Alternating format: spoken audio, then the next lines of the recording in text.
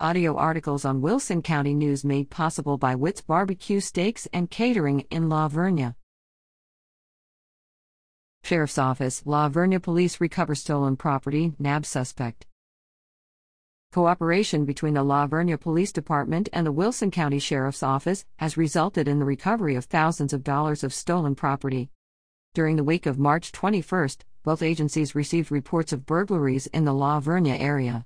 While sheriff's deputies began interviewing burglary victims and obtaining descriptions of stolen items, La Vernia police began their own investigation. La Vernia officers obtained a description of the suspected burglar's vehicle from security video images, and on March 27, La Vernia police stopped the vehicle and arrested the driver, identified as 20-year-old Jordan Drennan. Drennan was initially charged with possession of up to 20 abuse units of a controlled substance in Penalty Group 1A, theft of a firearm, and possession of a firearm by a felon. However, when officers searched his vehicle, they found items that were reported stolen.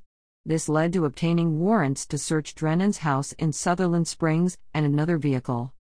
The execution of these search warrants resulted in a large quantity of the stolen property from the burglaries being recovered and returned to the victims, Wilson County Chief Deputy Clint Garza told the Wilson County News. Additional charges were filed against Drennan, including burglary of a vehicle, theft of property valued at between $2,500 and $30,000, and theft of property valued at between $750 and $2,500. Drennan has been released on bonds totaling $46,500, but additional charges are pending while the investigation continues. The detailed initial reports, great investigative follow-up, and a strong partnership between the Sheriff's Office and the La Vernia Police Department resulted in the apprehension of the suspect and recovery of the victim's property, Garza said.